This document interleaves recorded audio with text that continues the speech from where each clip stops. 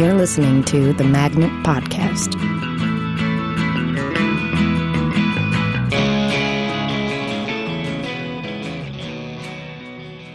Hello and welcome to the Magnet Theater Podcast. I am Louis Kornfeld. This afternoon I am talking with Michael Gertz, Mike Dakota, I get that right? Two-thirds, along with TJ Shanoff, who is not here, two-thirds of the creative team who are bringing us Blank the Musical. I just want to start off by reading a couple of paragraphs from today's New York Times. This is by Ben Brantley in the Times. Witty and likable in refreshingly unaggressive ways, the performers of Blank seem to have a genetically coded knowledge of the forms, formulas, and cliches that make up the bulk of contemporary musicals. These are shows that, as TJ Mannix's MC pointed out in the beginning segment, take an average of 5 years and millions of dollars to incubate. And yet the finished products, results of arduous research and marketing surveys, so often seem to wind up as a desperate compilation by committee of the same old cliches. I can think of a few recent shows that had less coherence and tonal consistency than directing One Direction, the name of the particular Blank the Musical that he saw. Big-time producers might want to devote an hour and a half to Blank. It would probably depress them, but it could also turn out to be an invaluable exercise in consciousness raising. Congratulations on that. That's amazing.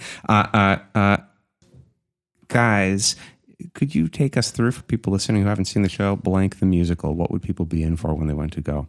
Sure. First of all, thank you so much for having us. Thanks, Louis. Pleasure. Blank the Musical is the completely unscripted and interactive musical theater experience. We've got a team of the best musical improvisers throughout the country, and the audience comes into the theater, and they help craft and build the musical that they want to see that night by filling in the blanks. Mm-hmm. We use a mobile app, to our knowledge, the first time any production is used in this way, to get suggestions from the audience of possible titles for the show, possible songs they would hear within the show, a crucial component of the musical score, a line of dialogue, and a dance move. And taking those suggestions, the actors create and weave together an intricate story with hilarious characters and touching moments and love songs and variety numbers and all the things that you would expect to see in a legitimate scripted piece of musical theater. It's just that ours is completely made up on the spot. Can you explain the way that the audience has input in the actual music in the show as well? Because that's pretty fascinating. I don't think I've ever heard of that before. Sure. We certainly don't expect anyone in the audience to have a musical degree, although I'm sure there are plenty of folks who do.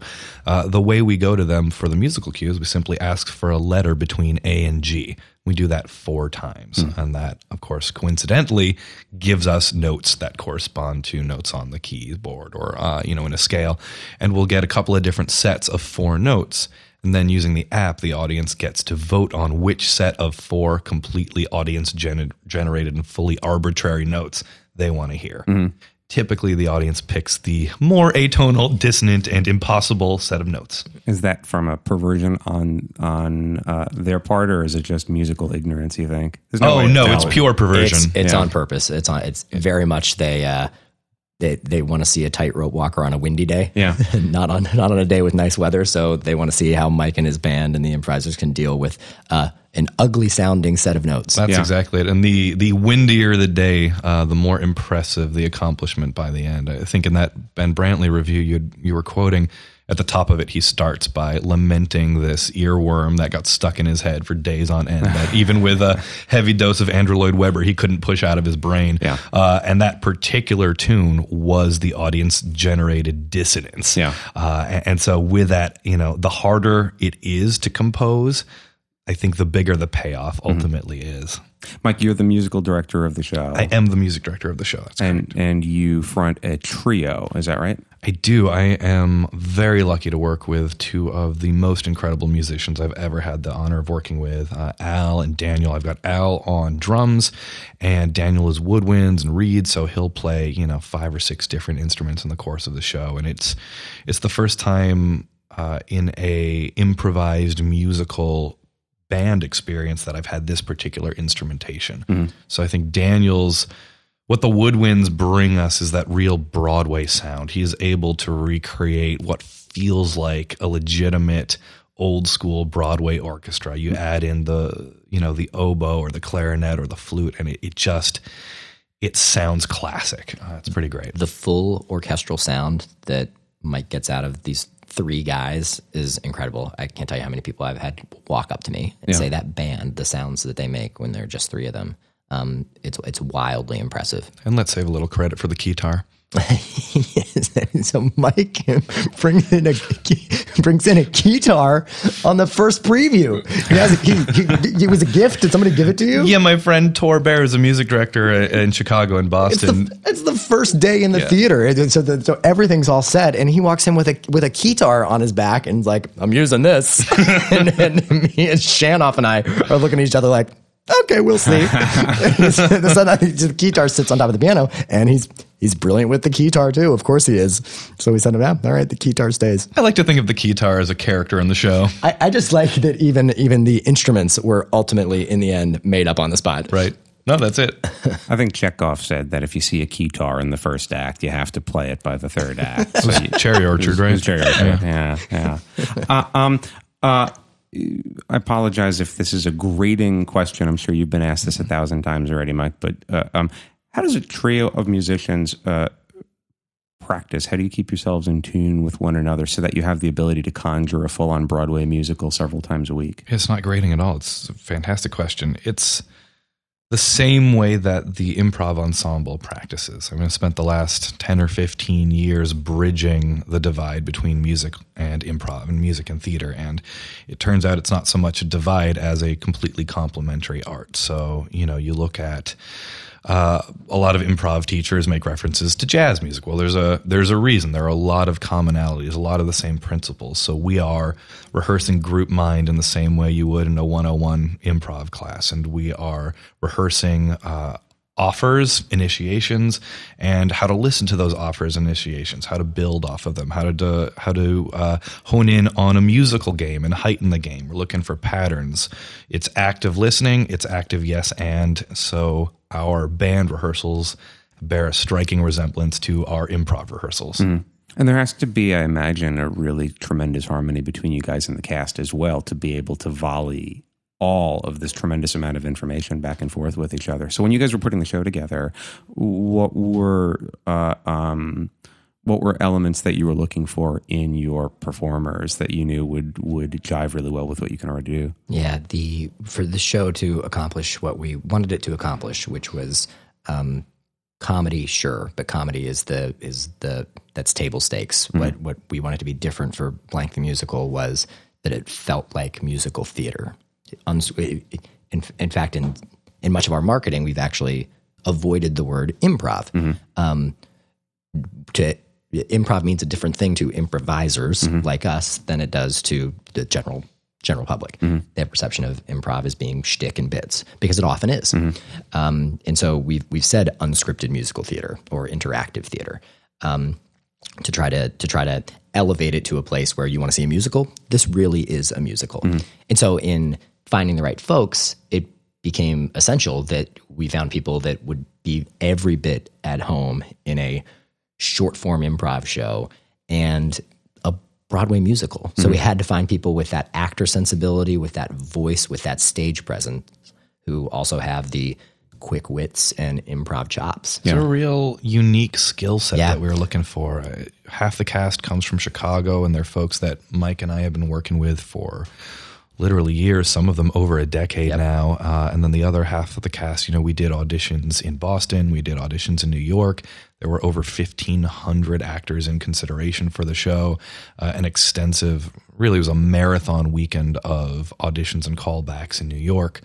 And we had folks auditioning with extensive Broadway credits on their resume, folks who have done everything and really everything in the comedy world and improv world. And ultimately, the cast that we were lucky enough to find is a cast comprised of people who understand comedy. It's in their core, and they understand theater and musical theater. The bulk of our rehearsal process is research. Mm-hmm. It's understanding, crawling inside the skin of a Broadway score. And while there are a lot of improvisers who I think love theater and love musicals, and probably more who hate theater and hate musicals, love and or hate wasn't enough. We needed people who really understood it, who eat, sleep, and breathe theater and music theater. Because as Mike was saying, what we were looking what we were looking to accomplish in the show was more than the kind of improvised musical that Mike and I have been doing for many, many years and absolutely love, but to put something up that a traditional theater-going audience would not just enjoy, but something that would really shake the foundation of what they think they know about theater. Yeah. To put it, modestly. Yeah. That blurb that you read by Brantley at the end of the review is incredibly rewarding to me and TJ and to Mike, because it's a belief that I've had since I was first introduced to musical improvisation, that a particular song and therefore a particular scene and therefore a particular musical, when everything is just right, can be every bit as good as one that you script beforehand. I knew that because I'd seen it. I just hadn't seen it very often or very consistently. And this whole project came from let's prove it. Let's prove that you can create that on the spot. And a big reason we got to getting so much input from the audience was, first of all, to uber prove that it is improvised, but secondly, to extend that we are creating something wonderful and instantaneous in this moment. Now it's we, capital we, and the audience and the actors together are instantly creating this thing. And I think that's I'm going to get up on my soapbox for a second here. Let's do it. Put my artistic director of Improv Boston hat on for a moment. I should mention that Mike is also the artistic director of Improv Boston. Oh. Did you guys know that Mike is the artistic director of Improv Boston? Guys, I appreciate you mentioning that. I'm the artistic director of Improv Boston. What you're about to hear is going to make a lot more sense with that knowledge. Great. I've entirely forgotten what I wanted to say. Soapbox. Soapbox. So one of the things that has driven me for a long time, and I know a lot of the folks I have respect for and collaborate with, is the idea that improvisation is not just sort of hack comedy club art form. It's a comedy art. It's theater. It's a form of theater. And in a day where you want to go see a show in New York or Boston or Chicago, you're going to shell out $100 minimum for a ticket, and you're going to sit in an audience filled with mostly affluent white old people. We are at a dangerous stage, I think, for the larger art form of theater. And when you look at how accessible the rest of the art world and performing arts is becoming, we can make our own YouTube videos, we can make our own songs on GarageBand. We are not just consumers, but we are creators, and we can access art 24 hours a day, 7 days a week for free on the phones in our pocket. Why would anyone pay $150 to go see a musical and sit in a dark room for 2.5 hours, right? The stakes are getting higher, and I think when we look at what improvisation can bring that traditional theater is more limited in, this idea of an immediate performance and a commune with the audience, right? We are creating this together. What you are seeing in this room right here, right now, will never be seen again. It can't really be seen on video. It can't be seen, in a 15-second clip on Instagram. You have to be here in this moment. And I think that's an experience that's worth paying for. That's an experience that will drive not just the old rich white folks to the theater. And that's I know, a big part of why Improv Boston wanted to get involved in this particular show. One of the most common questions I get from our Blankheads, the people that come over and over again from Blankheads, is I didn't know they were called that. Yeah, they are now.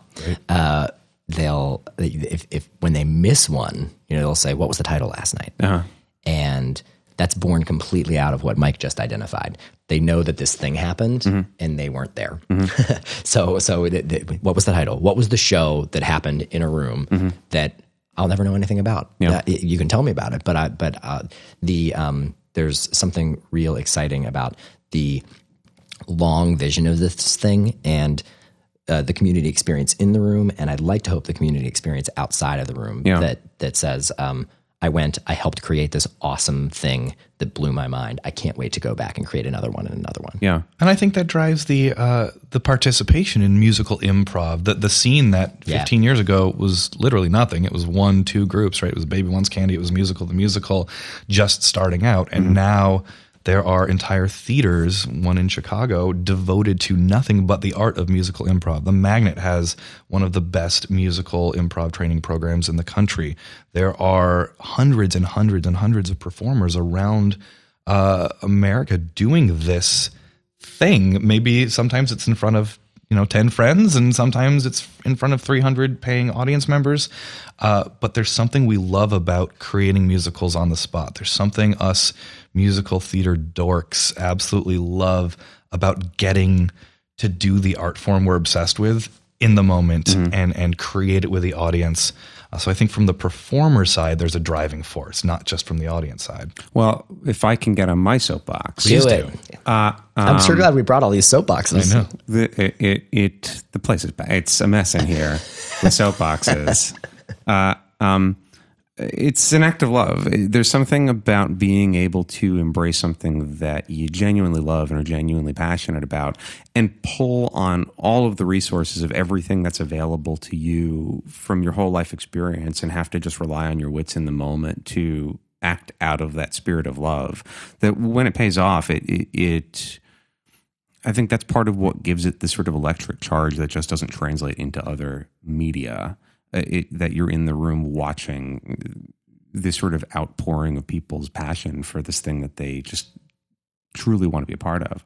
It's interesting too, like I really like this idea that the stakes are higher now because the tools of creativity are so accessible that you have to give a good reason for people to want to be in a theater and feel a sense of ownership over what you're creating. And it makes me think of going back to the early days with the Compass, of the whole impulse behind improvising to begin with was that theater consisted of museum pieces. It was dead.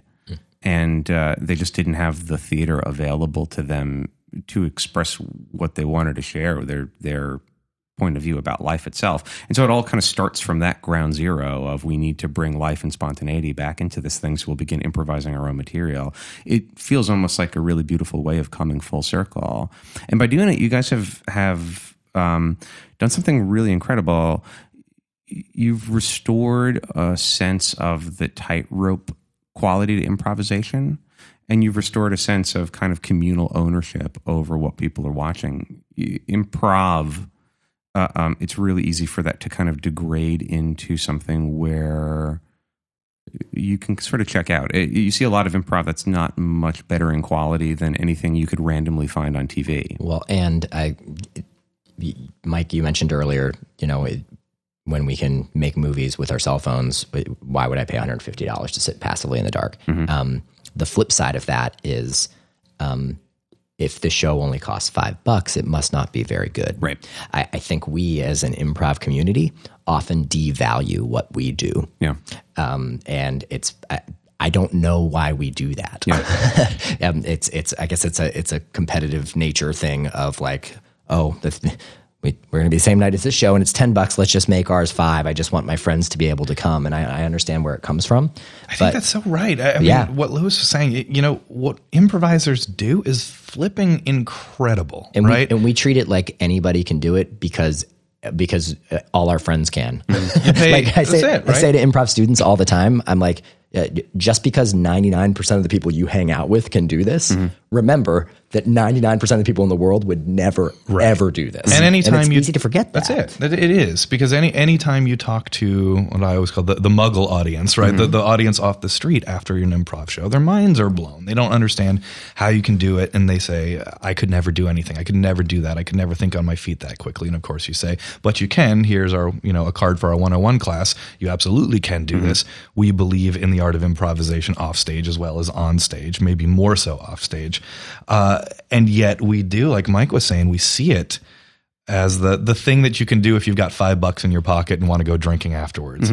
And yet you'd pay a couple $100 to go see Yo-Yo Ma bring his cello and play his instrument. And when the improviser's instrument, like Lewis was saying, is every life experience that actor has had, everything that they know in the moment, that is their instrument that they're playing on stage. That's a pretty incredible thing. I mean, cellos are great, but if I can see someone get up on stage and call in the moment, any number of references or emotions or experiences or relationships, and do that with my involvement as an audience member, that's an experience I'm not going to forget anytime soon. Well, there's also, because improv is so married to comedy, I don't believe that improv is synonymous with comedy, but it oftentimes will lead to it. And so, they're in bed together. And people do think they are synonymous, by the way. Muggles. Muggles do. Many of them do. And the word improv doesn't help anything. Right. Because the context immediately conjures up of we're about to make up a bunch of stuff for the purpose of making you laugh. And once the laugh has been accomplished, we'll move on to the next damn thing. And the hell was I going to say? I completely lost my train of thought. interrupted you. But it's not always comedy. It's not always comedy. No, I've lost that train of thought, but I have another different train of thought that I'll go into with this. I want to talk about the way that you guys are marrying those two worlds of improvisation and theater. Because I think most people's expectation when you watch improv is simply that something funny is going to happen and then I can go get a drink and not really care about it too much. Whereas when you are watching a piece of theater or a really beautiful movie or a beautiful concert, you expect something more of a meaningful experience to grow out of that. And the marriage of those two worlds seems to bring out the best of both sides of it, that you expect something of value and resonance, but you're still being dazzled by people's abilities in that moment, which again, sort of seems like that sort of is the meta goal going back to 1955. It's very easy to lose the way from that. What's been the goal in your mind in terms of the full-on experience that you want people to have? And what have you guys learned by bringing this creature to life and giving birth to it in the world of theater, in the world of Broadway? Yeah. That's an awesome question. Yeah. Well, we had the point of view that an unscripted musical could be every bit as moving and effective and rewarding to an audience as a scripted musical. And if we wanted to prove that point of view, we needed to put it in a theater where you would go see a scripted musical with a budget somewhat commensurate with what you would use to put on a scripted musical, that production value, that machine behind it, and absolutely the talent behind it. So some of it was putting our literal money where our metaphorical mouth is and making sure that we actually were treating this like a piece of theater. And that's been a tremendous undertaking. It's been very challenging and very rewarding to take this thing that Mike and I have done for years and years and years now and put it up in this way. And it's where I would bring executive producer Matt Britton into the conversation. Thank you. He's not in this room.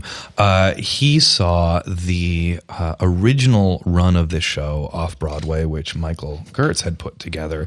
And, we were in this dirty little off-Broadway theater above a prison. New Yorkers may know which one I'm talking about. And it was an incredible run, and it was just our cast, a couple of chairs and a grand piano. And Matt Britton saw that show, and for the 2 years from that show till we open now, he's been working tirelessly and passionately behind the scenes to bring what he calls a plussed up production into the world. So the idea of this show has something unique, it's special, and if we can get it in front of a theater going audience, they will lose their minds. And to do that, we need to scale up the production so it feels more theater and less sort of stereotypical improvisation. Yeah. And he's been an incredible force in making that happen. He has done wonders to protect us, or at least protect me. Poor Michael Gertz has had much more exposure to the world than I have, but protect us from the ins and outs of fundraising and putting together a production team and contracting with the Broadway producing entities that are making the show happen and New World Stages and all the stuff that very quickly drains the fun out of a production. Because on the improv side, the cast has to feel like they can play and they can have fun and they can't feel the pressure of Ben Brantley from the New York Times is coming to watch the show or, hey, we have an equity contract now and that means XYZ, or right. Because we're in an idiom where the process is the product, if the actors are stressed during the process, that stress translates to the product. So, one of the more interesting elements in quote unquote plussing up this production for me has been how can we protect the cast, help them keep their eyes on the improv prize so that when they take stage, it's joy and confidence and heightened yes-anding as opposed to all of the technical concerns that often come along with a production on this scale. Can you take me through the steps of mounting a show of this scale? One thing that I think holds a lot of improvisation back from being really focused and from creating the kind of theatrical experience that you guys are talking about is simply the kind of bafflement of the amount of work that has to go into creating it, work and money and time. And I think most improvisers talk a big game, but when the time comes to have to determine a course, they'll be scared off by that sort of work. So what are, for budding producers listening to this podcast, what are the steps that have to be taken to see your dreams through? Oh, Jesus, that was awesome. Soapbox just got in the way. Yeah. Mike will give you some of the details because he really was leading the charge on the production end of things. But I will say one of the more interesting aspects of rehearsing and producing a show on this scale is understanding fully the two worlds you're trying to bridge. Mm-hmm. So understanding what it takes to produce a phenomenal improv show, and also understanding the high New York standards for a traditional full-scale theatrical musical production, and figuring out what are the likely areas of intersection where those two worlds play together nicely and maybe even build off of each other. And then what are the elements that are going to be points of friction, elements where, your lighting designer, who happens to be a Tony Award-winning lighting designer, reasonably expects to know what the show should look like, some point before we open.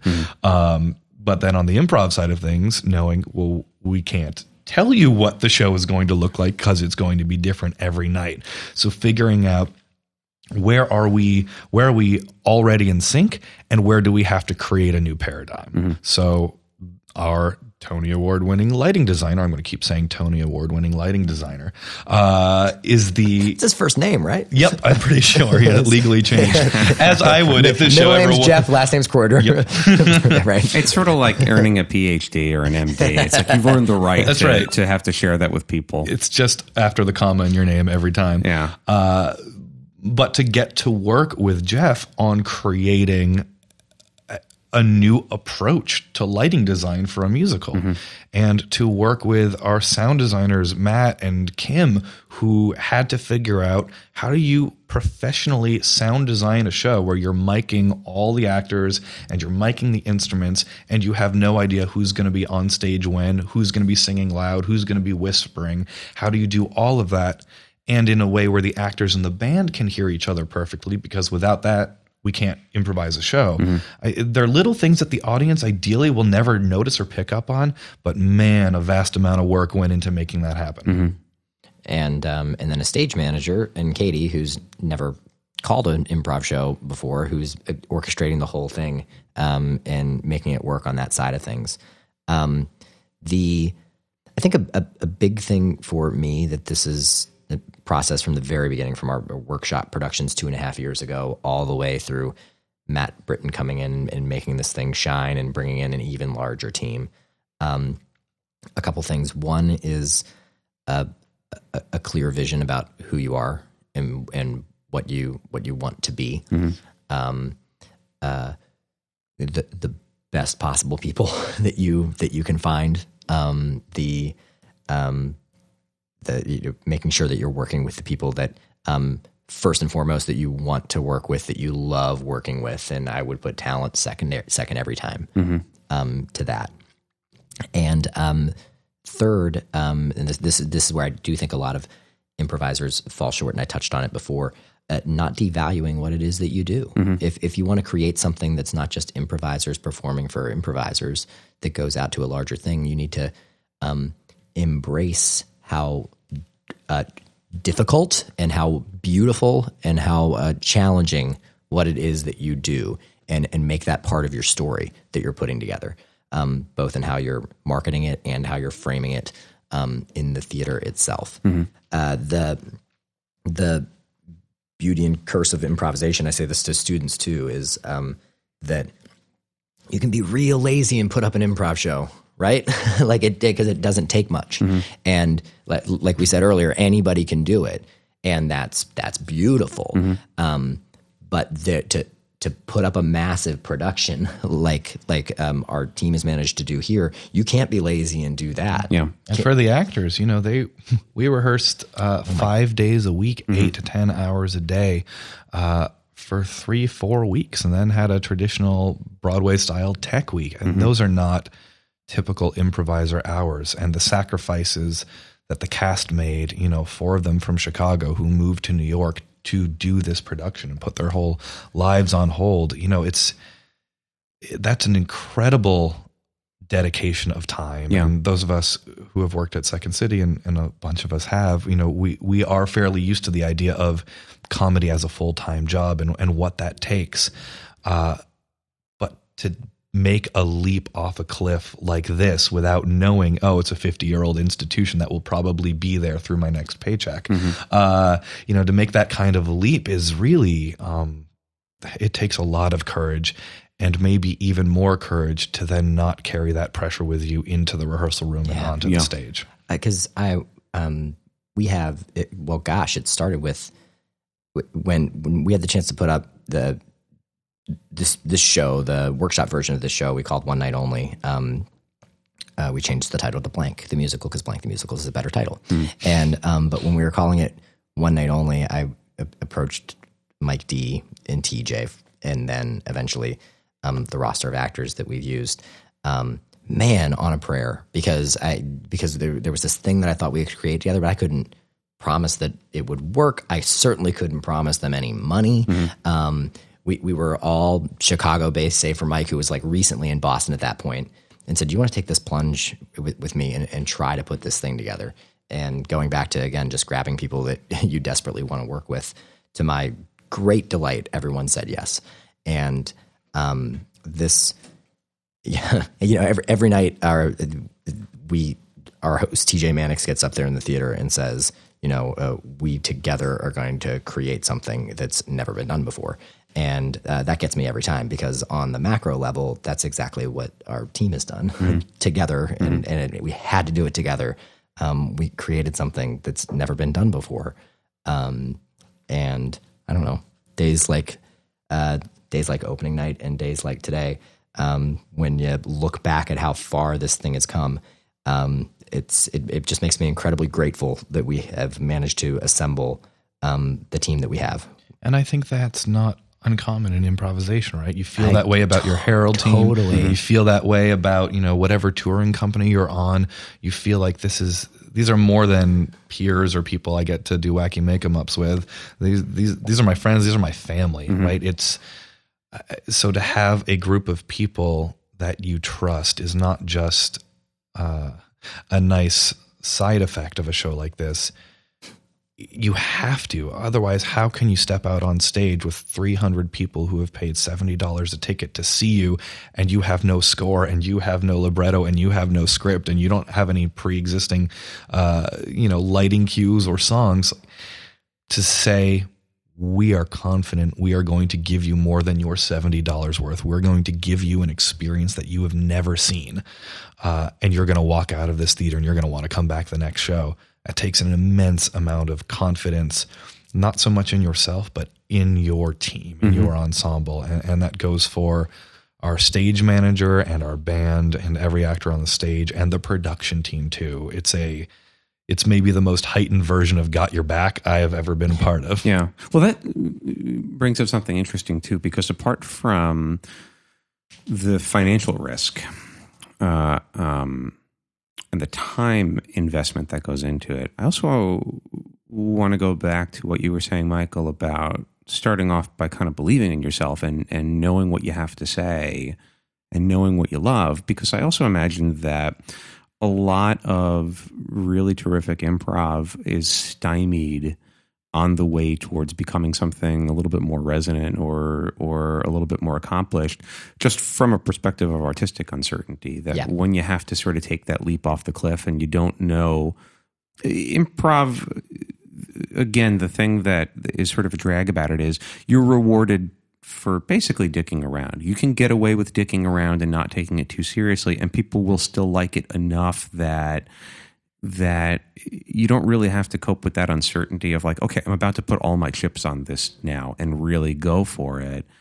Artistically, do I have enough in me that's worth taking that risk? Am I going to get up on the stage and sort of find of like nobody's interested in what I have to say or what I think about anything? Yeah. And I think that's the blessing and the curse of improvisation is it's so accessible. You know, you take a year-long program at the Magnet or at Improv Boston, and you're going to graduate with the ability to do a decent scene. And you're going to graduate with 300 other students who also have the ability to do a decent scene. And so you're going to start performing short form and Herald, and you're going to have at least moderate success, and you're going to start seeing how this art form influences your life off stage. And you now call yourself an improviser because you are an improviser. But that might mean a commitment of one night a week, right? So you can keep your career, you can keep your day job, and you can do this as a social and artistic outlet that does not require a whole lot of physical, emotional, or monetary investment. And I think that is a phenomenal thing. That's what makes it a people's theater. On the flip side, if you've been bitten by the bug and you've been bitten hard, this is what you want to do for a career. Well, that takes substantial personal investment, and you are most certainly carving out a very difficult path for yourself, right? To make the leap to where this can be a career, that's the leap off a cliff that few people are ready to make. And I don't mean ready from a talent perspective. I mean ready from a psychological and style of life perspective. The reason TJ Shanoff can't be here, and he's the director of the show, is that he's doing the freelance hustle. He makes his living directing and music directing comedy, and he's back on a cruise ship right now for Second City because that's where his next paycheck is coming from, and because he loves it. But that's the lifestyle. He doesn't get to linger in this moment. It's not all heart. A lot of it is head, and even more of it is what's in your pocket today. On the improvisers dicking around thing, and like, by the way, some of my favorite ensembles that I play with, or that's what we do. I say it lovingly. No, I know. And I second that because some of the most fun moments I've had on stage, memorable things, and also like successful shows. Like if you're up there having a blast, the audience tends to have a blast too. I think what oftentimes those shows are lacking that differentiates it from more traditional theater is simply point of view, right? Like, what's the point of view of what you're trying to accomplish here? Why should I come to the theater this day? When you say point of view, are you talking about the effect that you're intending the audience to walk away having had? I mean, what are you saying? What are you saying? Because Blank the Musical, for example, any show may have a different point of view if the show makes some point about love or whatever that individual show may be about. But the production every night, there's a specific point of view about musical theater that we love it, and you can help us make it right here and now. Improvised Shakespeare comes to mind as an ensemble, like with a clear point of view, right? Say that. That show every night it loves William Shakespeare, brings that into it, and regardless of what that individual show says, you kind of know what they're saying night in and night out. And I don't think a lot of improv shows do that. Not all improv shows need to do that, but I do think I do think it was something that we absolutely needed if we wanted to produce a show at New World Stages. We had to stand for something. Well, it feels to me, what is this, the flying trapeze, right? Where you're on like one and then you kind of, a career in improv feels to me a little bit like being on a flying trapeze, where you build up a certain amount of momentum and a certain amount of joyfulness, and then there comes a critical point where you have to reach out for that next rung. Yeah. And if you don't reach at that critical point, the momentum begins to go down. And that's where a lot of people go into the what am I doing with my life phase, where you can kind of feel it slowing and you don't know where to go. That act of courage to reach out when you're not exactly certain that you're going to grab that next bar, I don't know what it's called. I don't know. That seems to me to be so entangled with with what you're talking about point of view, which is interesting because it goes beyond improv. I would argue that you could say that about musical theater in general. The American tradition of musical theater is very much about this sort of meta context of high-spirited celebration. And so you're seeing a variety of different stories telling all kinds of different people's tales, but all falling under this umbrella of celebrating it in a heightened theatrical environment that has the audience buzzing. So it's really interesting because I think it's a question that a lot of improvisers don't ask, I think just because you kind of feel a little bit lost at sea sometimes of what's my point of view? What do I want? What do I love? And how do I want to create that experience? And a lot of those ensembles are formed collectively by people that love each other from a class. Yeah. I love playing with you. You love playing with me. Let's form a group. And now there are 7 of you. And guess what? That's 7 different points of view. Mm-hmm. And that's why at the Second City that they create sketch reviews. Mm-hmm. That they'll never create a narrative on their main stage. They create a sketch review because those actors write it, and it has room for 6 or 7 points of view. Mm-hmm. But so when it's an improv show every night, and unless you have decided, either because you've come to consensus or because a leader has come in the way of a director or a producer or something and said, this is what we're setting out to accomplish here, you'll always have those multiple points of view, which again, not a bad thing, but it's a different thing. Mm-hmm. I think that's right. I think, we are exploring an art form where we're always trying to be in the moment. You look at a Second City review and it's moments. It's an hour and a half of really wonderful, finely honed moments.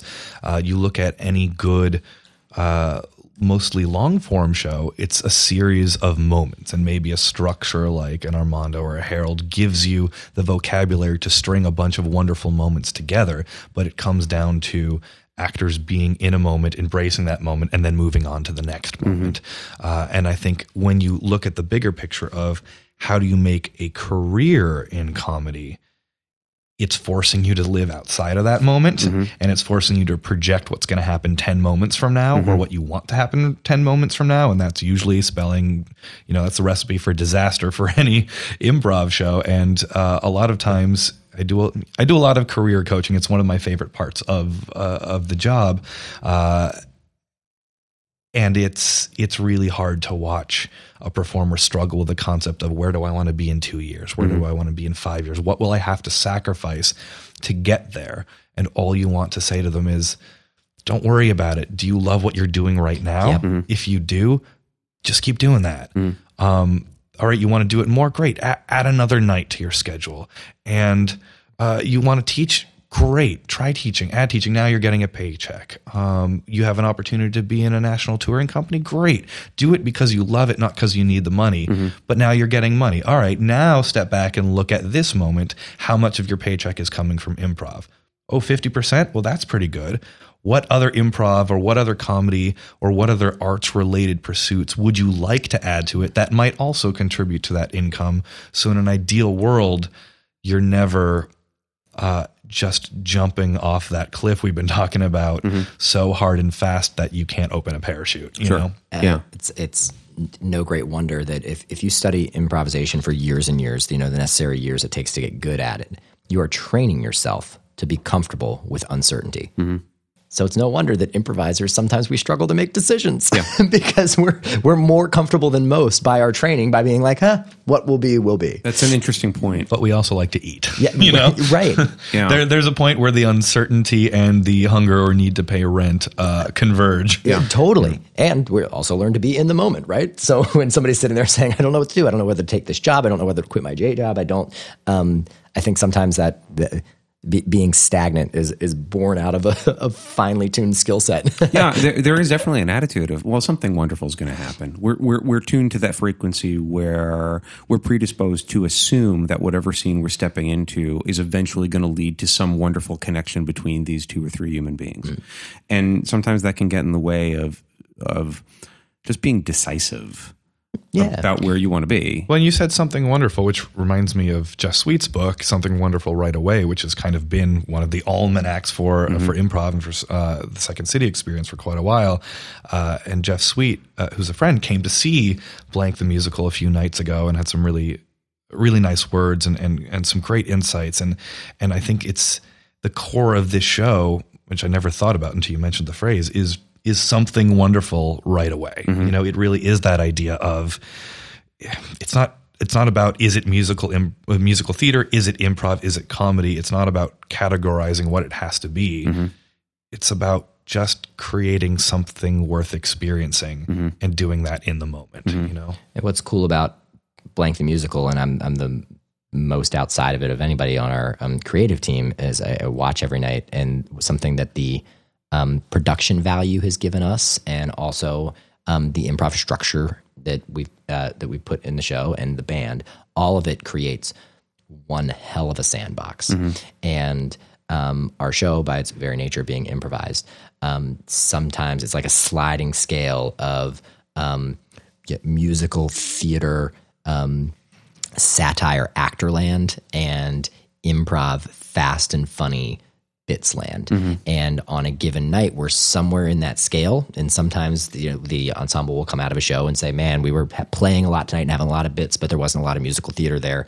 And there have been other nights where it's like, man, we nailed the musical theater. We didn't miss a single reprise. We hit all our marks, but it wasn't very funny tonight because I don't think we were having much fun. And the cool thing about the sandbox that we've managed to create with Blank is that either one of those shows are working. The audience is still walking out satisfied because they have helped to create something wonderful right away. Yeah, that's right. I mean, I'll admit one of the biggest struggles for the show thus far for me has been coming out of the show and not judging myself, not judging the show. Part of my role in this production as music director, of course, is to give notes and to look at the show as what can we do better. But like any improv show, you feel like you're on a roller coaster. One show you feel like, man, it doesn't get any better than this, and the next show you're beating yourself up. And the longer you're around improv, the more you realize the show you thought was the best, your cast, your scene partner walked out of it and thought that was the worst show that he had ever done. And the cool experience we've had in this show so far is that the audience experience is consistent. It's protected. Right? We're getting essentially the same theater-going crowd every night, and they are responding to it with equal enthusiasm every night.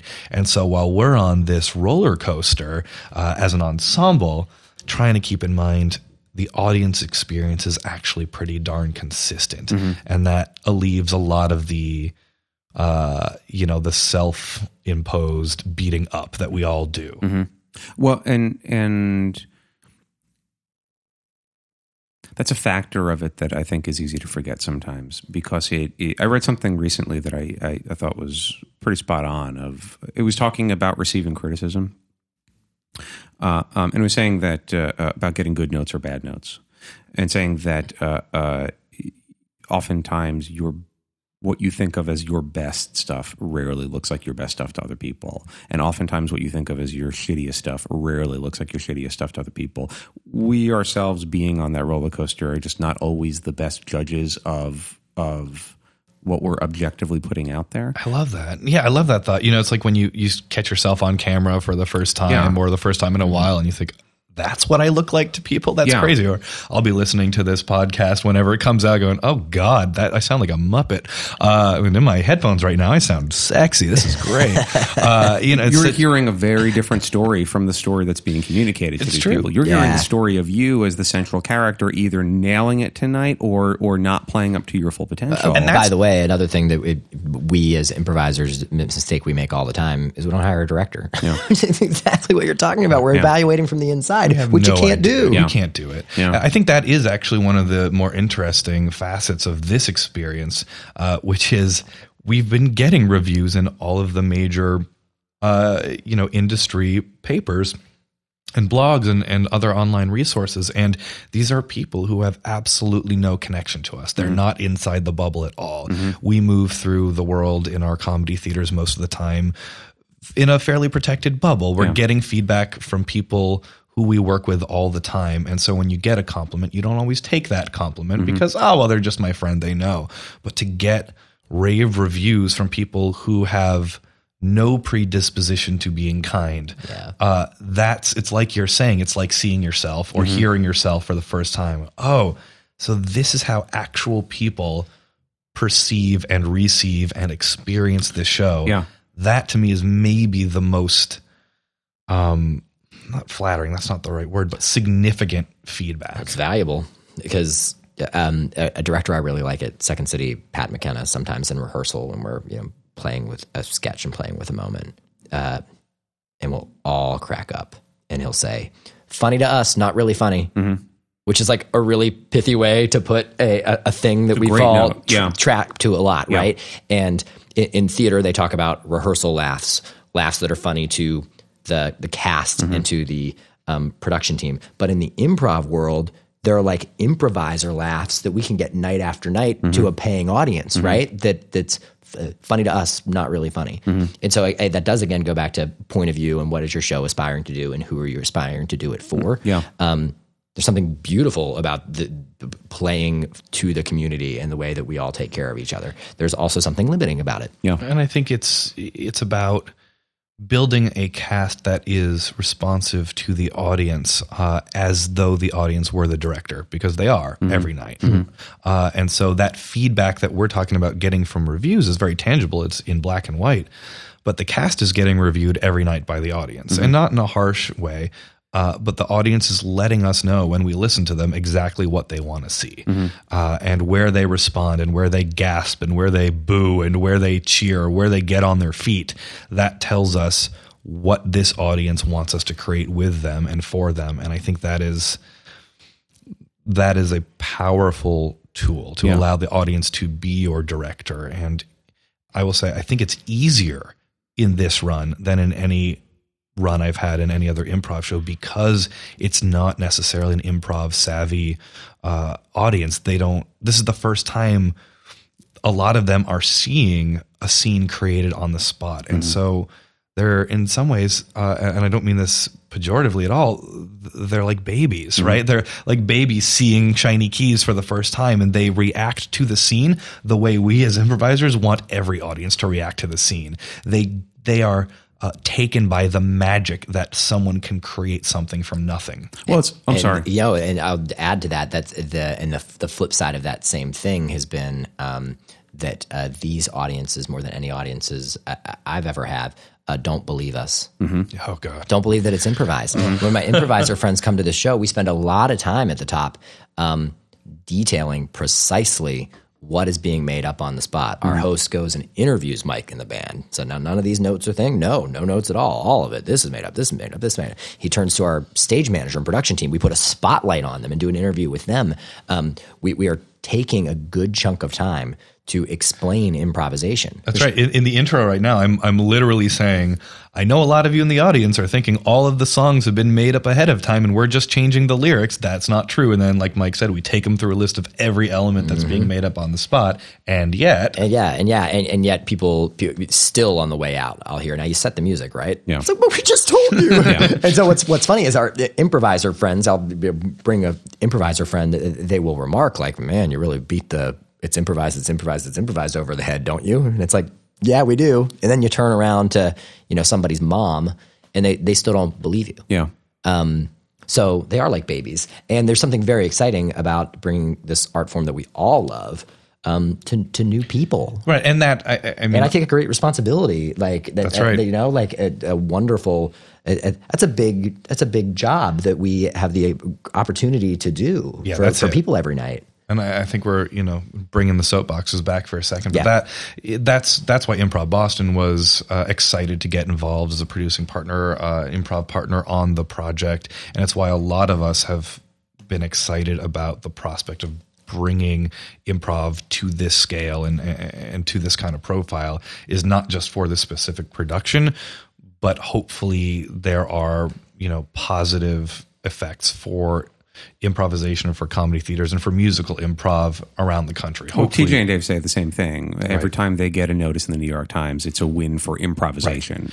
Right. Can I take a sidetrack for 1 second? Sure. Can you, because you brought up Improv Boston's relationship as a producing partner, can you just explain to those of us who have no experience of that world whatsoever what that means, how Improv Boston is helping? Sure. Well, this is a brand new thing that I don't believe there has ever been an improv producing partner on a show like this before. But the idea is, from Matt Britton's perspective, who's the executive producer, we want to bridge the worlds of improvisation and theater at the highest possible level. So the best way to do that is to bring in all of the experts we can find. So they've got, so Matt reached out to Improv Boston as well as to UCB to be sort of co-improv producing partners to provide expertise, to provide resources. For Improv Boston's part, I am the resource that they provided. The theater's done an incredible job making it so that I can be here for 4 days a week and then back in Boston. But sort of providing expertise on the back end on how do improv rehearsals work, what kind of resources does one need to rehearse and produce a show like this, help with marketing, help with communications. For Improv Boston's part, we were able to hold exclusive auditions in Boston for the show, in addition to the New York auditions that were held at UCB. So it was kind of it was a win-win all around. Cool. Now, going back for a second to the amount of time that you guys put into letting people know that it's improvised, I also think that that's a really smart way to protect the show and to protect the performers as well, because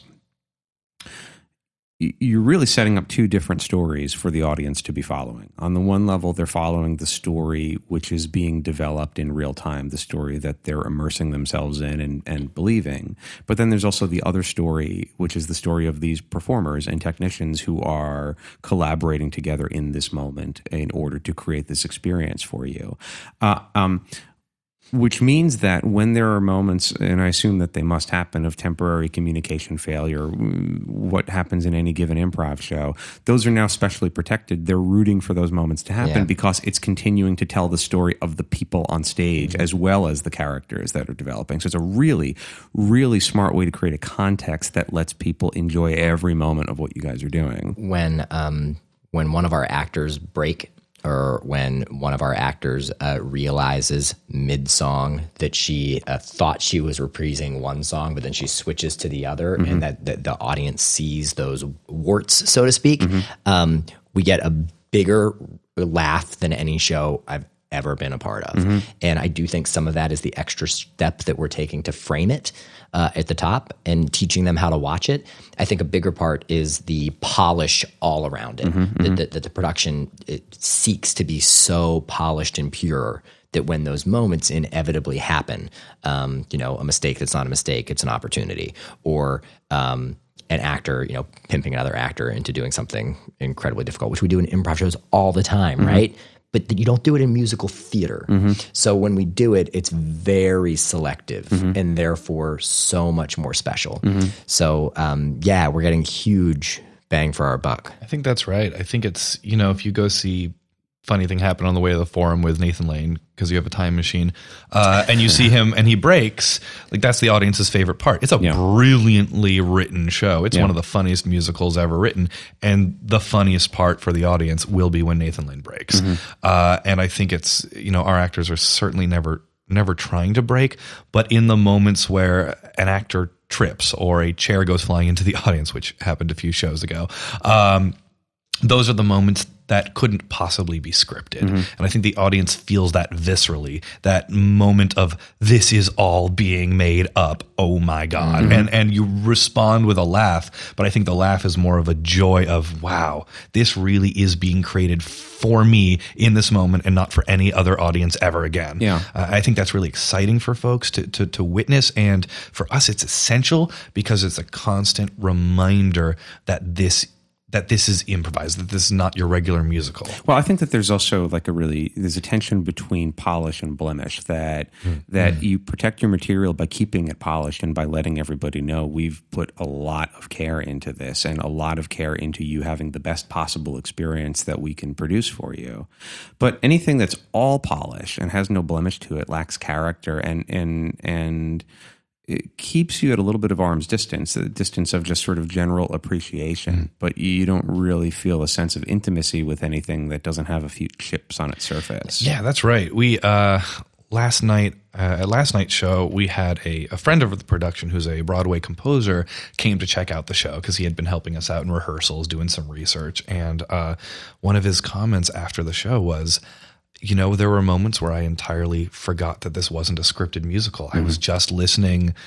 Yeah, I'd forgotten about the band because, you know, it was just just an orchestra like any other show. And then an actor, like, then you key changed and the actor wasn't expecting it and they scrambled to keep up and then they jumped on it. And I suddenly remembered, oh my God, this is being created right now in the moment. And the band is making up that key change and somehow knew how to change all at the same time together, and the communication that's happening without words. And then he sort of trailed off because his brain hurt too much. You know what I mean? And that's a Broadway composer. There's a guy named John Bucchino, who is just the loveliest soul on the planet. And for someone of his talent and experience to be able to have a moment of, I don't know how you're doing this is very flattering. Well, there's something else I want to talk about too, about the way that you guys are marrying improv and theater in such a way to bring out what we all love about improvisation and share it with people who might not necessarily recognize it. There is a certain level of consumerism to entertainment where we just consume product and let it sort of sedate us, and then you don't really think too much about the magic or the passion that goes behind it. And so when there are these little blemishes, the key shift that takes somebody by surprise, that calls your attention to, oh my God, this is being created for me, for us. Suddenly you have a sense of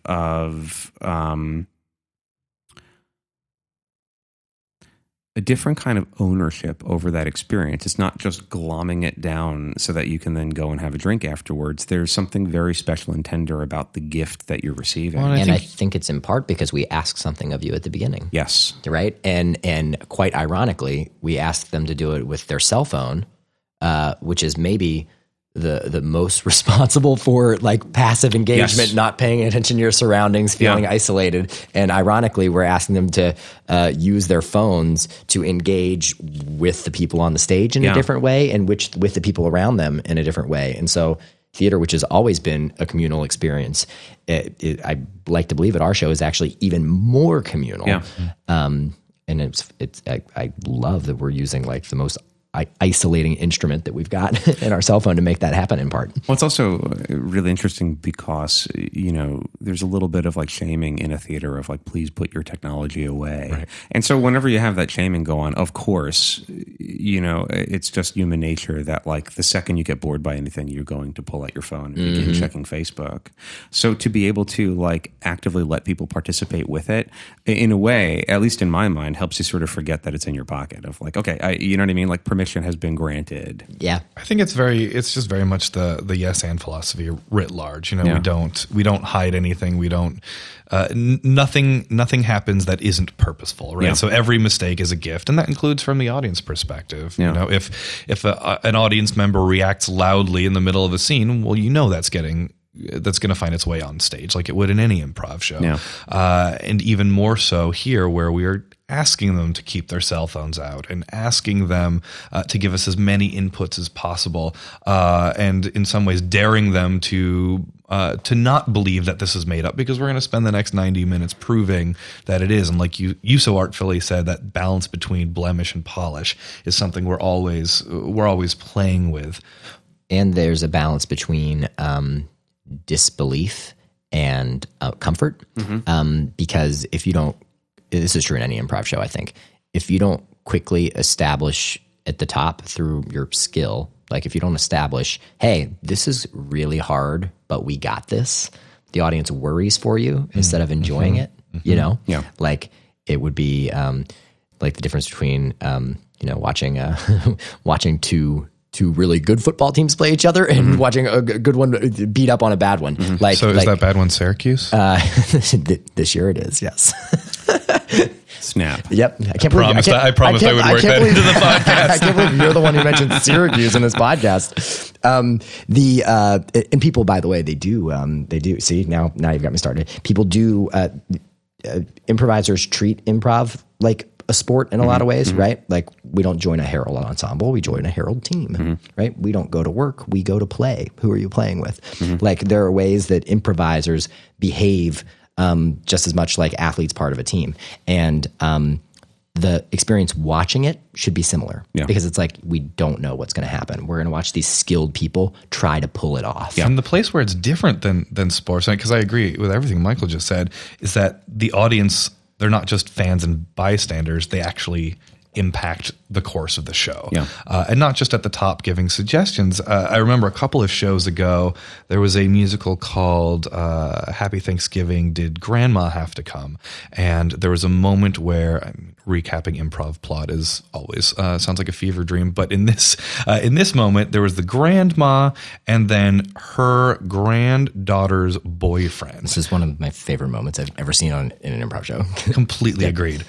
So they happened to be in a scene together. It was the first time that they were alone together on stage, and they were just having a heartfelt scene as grandma and granddaughter's boyfriend. And then the audience, it's like the most beautiful slow build. The audience starts going, ooh, oh no, and you can hear them like reacting to the idea that the grandma and the granddaughter's boyfriend are going to somehow be romantically involved, which wasn't on the actor's radar. It was certainly not either Matt Van Colton or Nicole Hastings' intention, but you can't.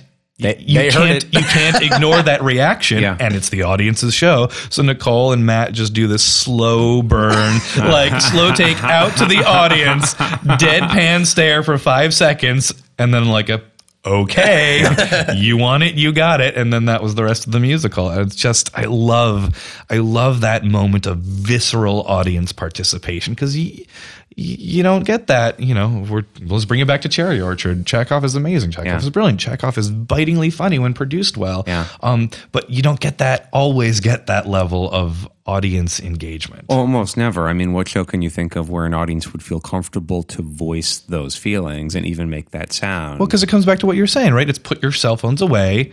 Be quiet. Unwrap your candy because I don't want to hear you. I don't want to hear you breathe because you will ruin my $150 experience. I love that idea that it's the audience's show. That that is such a useful takeaway for performers in general to have, but I think improvisers in particular, because culturally as improvisers, I think we can forget that from time to time. And we're so good at taking care of each other, right? If you're an improviser worth a damn, you take care of each other and you take care of the ensemble, and that's the whole thing that makes it work.